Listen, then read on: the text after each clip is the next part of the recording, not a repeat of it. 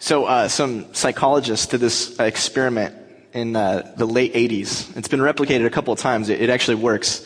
But imagine that you're excited about the new movie that's coming out. It's Tom Cruise. Tom Cruise is playing Tom Cruise in a Tom Cruise movie, and he's very earnest. There's probably a corrupt government organization, maybe a mystery that needs to be solved, probably a love interest. And Tom Cruise, and you're excited. You can't wait. And so you're really excited. Your friends are excited, and so you're going to go and you're going to see this film. And you have two choices. The first choice is a megaplex. It's the Irvine Spectrum. It's got 21 screens, and there are many movies, 18 movies all playing. And they're playing the brand new Tom Cruise movie at 7:30. That sounds good. Then there's another one. There's a movie theater at, I think, in Newport. They just reopened the Lido Theater. It's got only one screen. It's only one screen. It's Art Deco. It's kind of in a really cool area, and so it's kind of a hipster scene. And they're also playing the new Tom Cruise movie at 7:30 p.m. Now, if you were able to make all things equal and not worry about where you're going to eat, and not worry about where the hip spot to be is, which movie theater would you choose? The one with all the screens, or just one screen? It turns out that even though there's absolutely no difference, they have the same sound, the same digital projection, they have you can put it in the same area with the same opportunities to eat, all of that can be exactly the same. And the vast majority of people will choose to go to the Irvine Spectrum because it has more screens. And they want to have more choices. Isn't that strange? This article, this essay, this study, it's called The Lure of Choice. And it's what we're talking about today.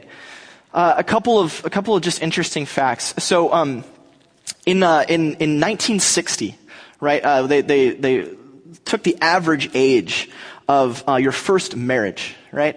And in 1960, if you were a man, you would probably get married at the age of 23. And if you were a woman, you'd get married your first time at the age of 20.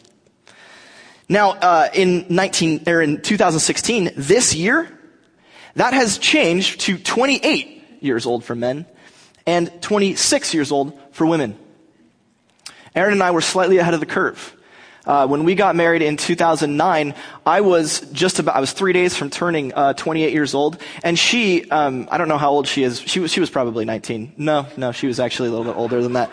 But we were right in with the 2016 data. Isn't that interesting? Isn't that strange? Not strange. Childbearing. The research says that in 1970, the average age of a woman at the first birth, or the first child was born, she was 21 years old. So she got married at 20, 21, had her first child. Today, 2016, she's 26.5, 27 years old at the average age of her first child. 81% of millennials say that they have no loyalty to any brand. They don't care what the name on the label is. They're looking for the best deal. They're looking for this is a dramatic change. In the 1950s and 1960s, one of the things that the corporations would do is they would try to get you to buy into their brand at a young age, and you would stay faithful. If you were an Old Spice man, you stayed an Old Spice man. Nowadays, you just look for the best deal, and you say, whatever. It all kind of smells the same anyway. 70% of millennials they self-identify, they think that they are less loyal to anything, institutions, brands, anything, than their parents or other generations. Why? Why these trends? Well, it's, I believe, writ large, the question of the megaplex. Why is the Spectrum better than the one movie screen theater? It's because we want choice. Why do we want choice? Why do we need that? We already know which movie we're going to see. Why is it so important to continue to have choices? Why? Because we want to keep our options open. There's something fundamental about us, and maybe it's United States, maybe it's North America, we don't have the data for other countries, but there's something fundamental about us, where our culture, this is the first thing in your note sheets, our culture is committed to the belief that keeping options open is better and more satisfying than fulfilling commitments. Our culture is committed to the belief that keeping options open is better and more satisfying than fulfilling commitments. We know this intuitively. We know how good it feels to know that you're not locked in yet. Aaron and I, we get in the car and we leave the house and we still don't know where we're going to eat. And so every choice, we hate it because it closes down options. If I turn left, then we can't go there. What am I going to do? Well, let's just sit at the stop sign, think about it, go on Yelp, and postpone the choice as long as you can, because as soon as you've done it, what have you lost? You've lost your freedom, right? You're locked in, you're committed now, and you can't have all those things. This is becoming more and more prevalent as millennials age. We see them into emerging adulthood, extended adolescence. We see in the loyalty of people towards their company, job changes are more frequent now than they've ever been. We see it even when we're raising kids. We see how kids go from one activity to the next, and nothing ever really settles deeply. It's like, well, let's try this, we'll try that, we'll try this, we'll try that. You change your gym membership, you change your church, you church shop. That's a thing now. In 1950, nobody knew what church shopping was. Because you were what? You were Methodist, and so you went to the Methodist church. Constantly moving. People move from place to place to place. Mobility is greater than it's ever been at every age. Over and over we see a constant desire for people to keep their options open. This is a little bit ironic. Because if you read deeply in the scriptures, you see that God is exactly the opposite. God is fundamentally a God of commitment. God jumps in early and stays committed regardless of the cost.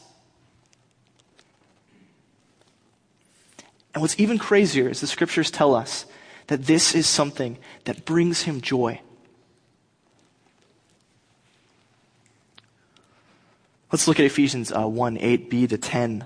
This is a translation that we did together earlier in the year, so you can see it. It says, with all wisdom and insight, God has revealed to us the mystery of his will because it brought him joy to do so. He set forward in Christ the master plan that when the times were ripe, he might sum everything up in Christ, everything in heaven and on earth in him, Jesus. I think that locked in to this text, and we're going to think about it critically for a little while, I think we're going to see that there's something interesting, there's something powerful about commitment that we might miss, we might lose it, because we're so focused on freedom and choice that we miss something that God understands about commitment, that God knows about commitment, that we don't. The first phrase there, wisdom and insight. This is a theme that comes throughout Scripture. So like if you're in the Proverbs, it's amazing how interested and how much God loves wisdom. He thinks it's powerful.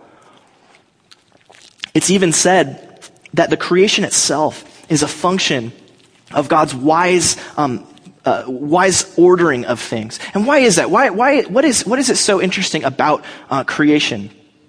You know, if you remember in Genesis 1, there's this phrase that comes over and over, and it's an interesting phrase. It says, God saw that it was good. So Genesis 1 is the story of creation, and God, with all wisdom and insight, is creating the universe. And every time he does something, he looks at it and he sees that it's good. Why? What is this? What's so great about, okay, peacocks, those are obviously good. But there's some really, anacondas? Really? I don't know how I feel about that. Or for that matter, cold weather. What a terrible choice. Or for that matter, hot weather. I am never leaving Orange County. Keep it at 72. What? Well, so let's think about some of the things that God does, right? So he's creating, and then he creates all the lights in the sky, right? And then he also creates land and air and sea. He kind of divides up almost all of the stuff that's out there, right? And as a result, every living creature has a place to be, right? So the birds, they're in the air, right? And the land creatures are on the land. And the fish are in the sea. And this is because God is really committed in his core being to order and structure.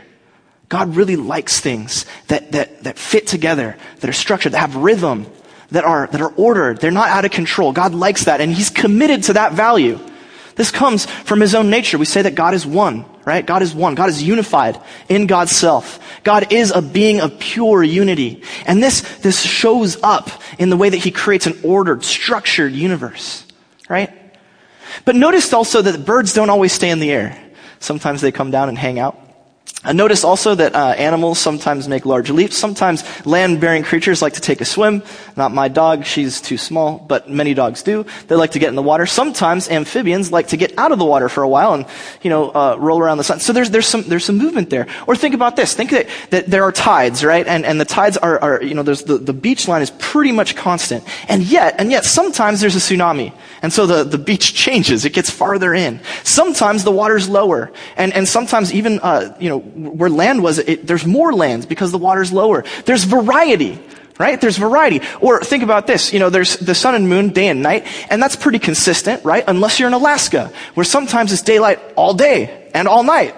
There's some variety there. There's some interesting, creativity, some differentiation. This too is fundamentally a part of God's character. It's something he's committed to.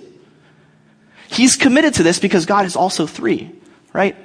God is differentiated even within God's self. There's Father, Son, and Spirit. They each have a different role to play, and yet they're also one. And so God's balancing two commitments. He has a commitment to creativity and differentiation, and he also has a commitment to unity and order and rules and structure and rhythm. And how does that work together? Well, we see it in the world we look at, and God looks at that world. He sees a reflection of his own nature and says, this is great. My commitment to this thing, differentiation, variety, creativity, and my commitment to this thing, structure, unity, order, come together in a fascinating way. And when I look at the world I've made, it's good. It works. The world we have works because God is faithfully committed to two things. And he's going to fulfill them somehow. It's a tension. It's confusing. We're not quite sure how it's going to work out, but God's committed to it.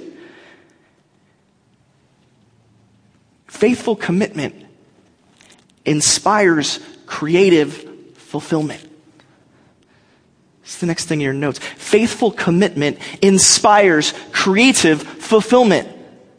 Because God is committed to two things, he has to find a way to make them work. And the result is something creative and beautiful and wonderful, the world we live in. This is God's wisdom and insight. In Ephesians, he's peering down and he has an ability to see what it would take to make something really interesting and really beautiful in keeping with his commitments. With all wisdom and insight, God has revealed to us the mystery of his will because it brought him joy to do so. He set forward in Christ the master plan that when the times were right, he might sum everything up in heaven on earth in him.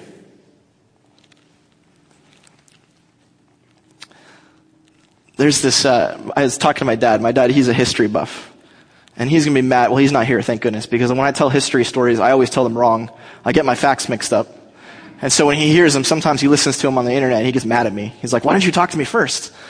I'm like, well, you've seen the Panama Canal? Look at that thing. Wow. It was finished in 1914. Incredible. It was actually started in the 1880s by the French. And the French, they killed 20,000 people trying to make this thing. They blew $287 million, and in 1880s dollars, that's a fantastic amount of money. It's just mind-boggling. And at the end of the day, the French were like, you know what, forget it. Why bother? Teddy Roosevelt, he was one of our presidents, known for being a wild, excited man's man. Teddy Roosevelt was looking at the state of the world. And he saw in his mind, the United States becoming a world power. He had been involved in some wars. The Spanish-American War was about to take place during this time. This was about 1900, 1902, somewhere in there. And he sees the way that markets are opening up, and he has this vision, this beautiful vision of the United States being this incredible power for justice and for goodness in the world. But there's a problem. The problem is that it takes us a long time to get from here to there. When fighting in the Philippines during the Spanish-American War, it was really difficult to get the Navy from one ocean to the next. People were losing, in $1800 or $1900, millions of dollars in trade because they weren't able to get from one place to the next. And Teddy Roosevelt, above all, was committed to the United States being a world power, to the United States being an economic power. And he looked at those 20,000 dead Frenchmen and indigenous workers, and he looked at that $287 million, and he said, we can do better. We can do it. Well, there were some problems, though. There were problems. One problem was that the Panamanian government, the Colombian government, who at the time owned Panama, was like, nah, we like this land the way it is. We're not going to give it to you. We're not going to deal with you. And so, Teddy Roosevelt, shucks, and put his hands in his pockets and walked away and figured out something. No, that's not what he did, because Teddy Roosevelt was committed to United States supremacy, global economy, a powerful Navy. He was committed to these things, and so you know what he did? He got creative. He started a revolution in Panama. He and the Panamanian people got together and they fomented a rebellion. And then, because Teddy Roosevelt wasn't sure that was going to take off, he went and he gave $50 to every single Colombian soldier to put their guns down and not fight. It was the fastest revolution that's ever taken place. But he wasn't done there. Before he did that, he said, you know what? They're going to need a constitution. So, hey guys, can we write them a constitution? Done. Panama has its own constitution. In fact, one of the Panamanians' wife was the one who knitted their first flag. The flag was done before the revolution was over. A creative fulfillment of his commitment. 20,000 French dead. Why? Because of malaria. It turns out that Panama, the swamps there were just infested with mosquitoes. And the mosquitoes would feast on human flesh. And even with world-class hospitals, people were still dying by the scores to the point that the French gave up. And Teddy Roosevelt saw that and he said, it's too hard, we can't fix this, and he moved on. No! Teddy Roosevelt was committed. And so he got one of the world's leading expert on preventing malaria, and that guy went down to Panama, and instead of digging a canal, he first drained all the swamps, killed all the bugs with pesticides, just completely altered the face of Panama in order to make sure that the workers would be safe. Malaria subsides. The work continues. The last problem, the one I don't fully understand because I'm not an engineer, is that in order to have a canal connecting one ocean to the next, you have to sort of make sure that it doesn't flood on the way through. There was like a river that would cross it. And originally in Panama, right, where the place where they're making the canal, the land got up to about 85 feet above sea level. And the French idea was just to do a canyon right across. And so that there would be sides of land up 85 feet above sea level. Well, it turned out that this led to an enormous amount of flooding.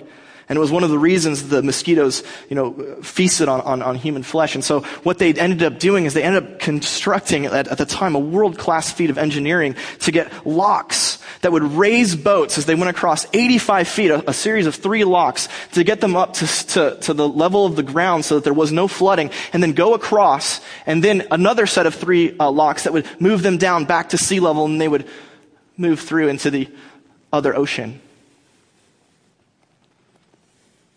At the time, this was an unheard of feat of civil and structural and land and all the different types of engineering. Pretty creative plan. Because Teddy Roosevelt was committed to the United States Navy and the United States economy.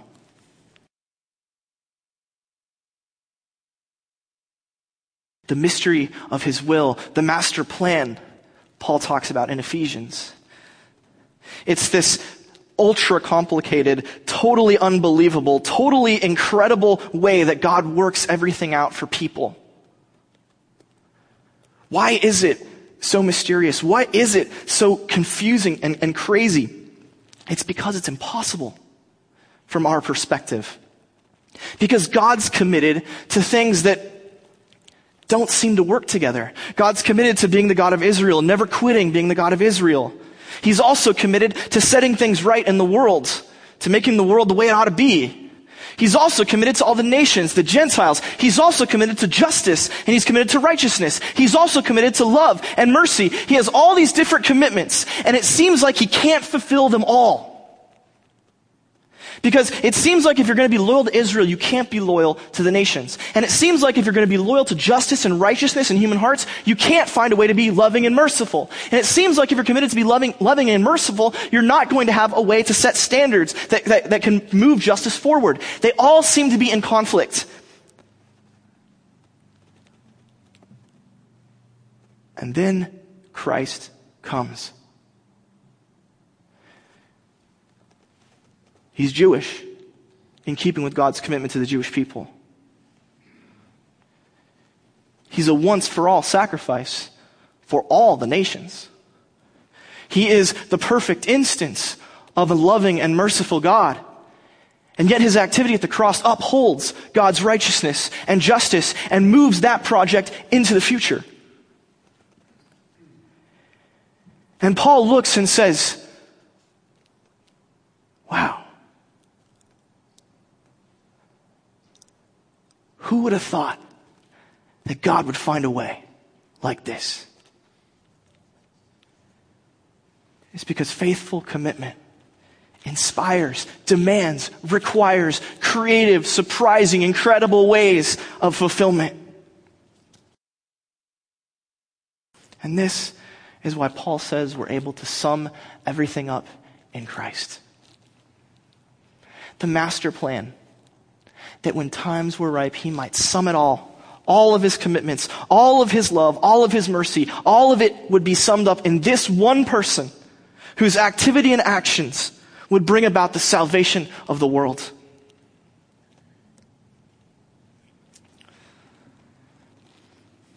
And we know this too. I got to be honest with you. She's not here. She was running a half marathon this morning. So I can maybe, talk about Erin a little bit, but I love her. She's an incredible woman. There's very little that I can say I would be today without her. But man, I was scared. I was. I remember saying the vows right here. I'm being a little bit scared. Because these were some crazy vows, man. We were talking some crazy, crazy stuff. Richer for poorer. I'd prefer richer, thanks very much. Sickness and health. As someone who's in ministry, I know what happens when you lose your health, and it's ugly. A lot of different things you say to that person. And yet I can also say, today, 7.5 years in, that I have never been more satisfied and more joyful by anything in my life than finding a way to fulfill my commitment to her. It hasn't been easy, always. Sometimes it's really challenging. And sometimes I got to dig deep and try and figure something out that's new to make it happen, to make it work. Sometimes I got to, go back to the drawing board and think, well, this isn't happening, so we've got to do. Why? Why do I have to do that? Because I am faithfully committed to her. And what I find is in the working of that out, I am more satisfied and more joyful than I've ever been. And you guys know, you saw me growing up. You know how much fun I had before I got married. I put it this way in your notes. Creative fulfillment of an impossible project is the source of deep joy and satisfaction for human beings. Creative fulfillment of an impossible project is the source of deep joy and satisfaction for human beings. I suggest to you that marriage and child rearing and careers and a faithful human life are all impossible projects. If you were to ask a person, we have so many in our congregation, who's nearing the end of life and is looking back, and if they could look at all of the ins and outs and the changes and the confusions and the varieties, all the things that had gone on as they tried to complete the projects of their life, and they were able to go back and tell themselves when they were young, they say, this is crazy, it's impossible, it can't be done. It's nuts, you have no idea what you're in for. And yet, in the working of that out, the creativity and the challenge of working that out, we become who God called us to be. And we find in that we become everything that we were destined to become. I have a friend, John, who his wife died of multiple sclerosis, and he suffered with her for 15 years there were 15 years after she was stopped being able to speak and move before she finally died. And I remember talking to him once, and he said, "Man, if I were to go back to that young man who was about to marry her and tell him what was coming, that young man would have run away. And I am so glad he didn't."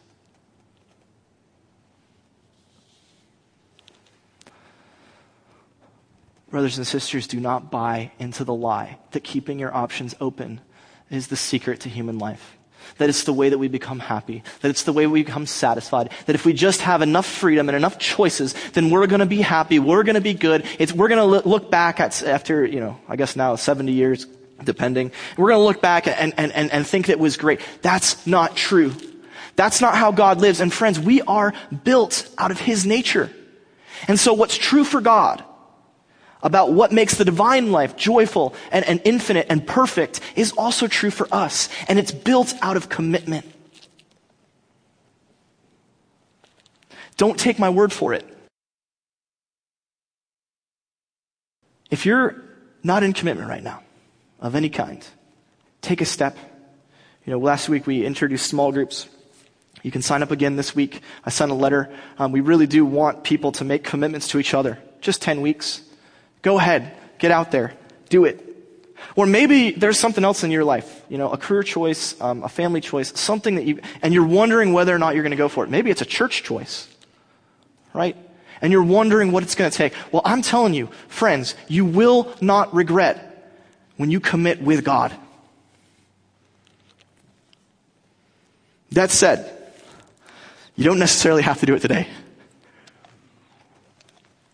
Some of us aren't right. Some of us aren't ready to, some of us, frankly, have too much commitment in our lives. We're committed in too many different ways. And we're trying to creatively fulfill all of them. And we find ourselves just bowled out, finished, done.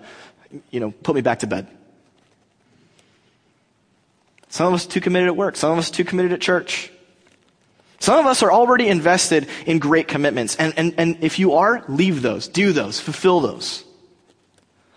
Some of you, your commitments right now are costing you too much. Well, I don't want to add anything else to your plate. But I do want to say this. Think about your life. Are the commitments that you are committed to the right ones? Are your priorities right?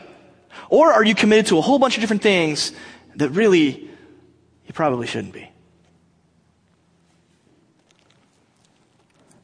We live, friends, in a culture that utterly rejects commitment.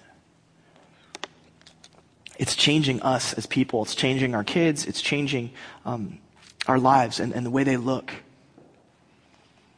And the question that we have to ask ourselves is, what would be different? What would be different if instead people were in it for the long haul? What would be different if everyone said, when I go in, I am going in all the way? What would be different in our community here? What would be different in Orange County? What would be different in our families, in our lives, if when we went for it, we went all the way? My guess is that we would be deeply, deeply satisfied and deeply, deeply joyful, because we would be living the divine life after Him.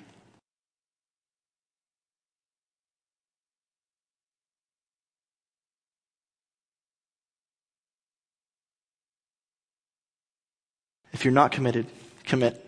If you're too committed, slow down and think, what's it going to be like when this place is like the nature and character of God, characterized by those whose faithful commitment inspires creative fulfillment?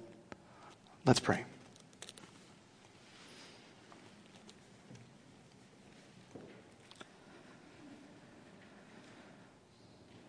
Father, we thank you for the way that you commit, your commitments to variety and to unity in the way that you created the world, your commitments to the people of Israel, your commitments to the nations, your commitment to love, to justice, your commitments all over. We marvel at the way that you fulfill them.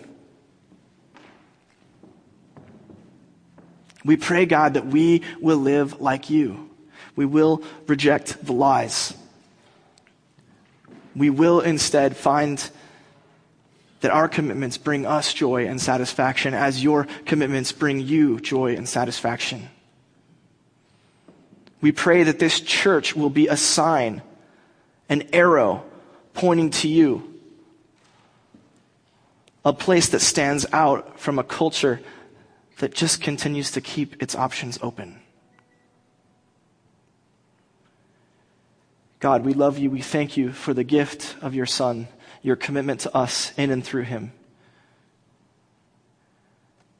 We pray that our lives will reflect his, and in his name we pray. Amen.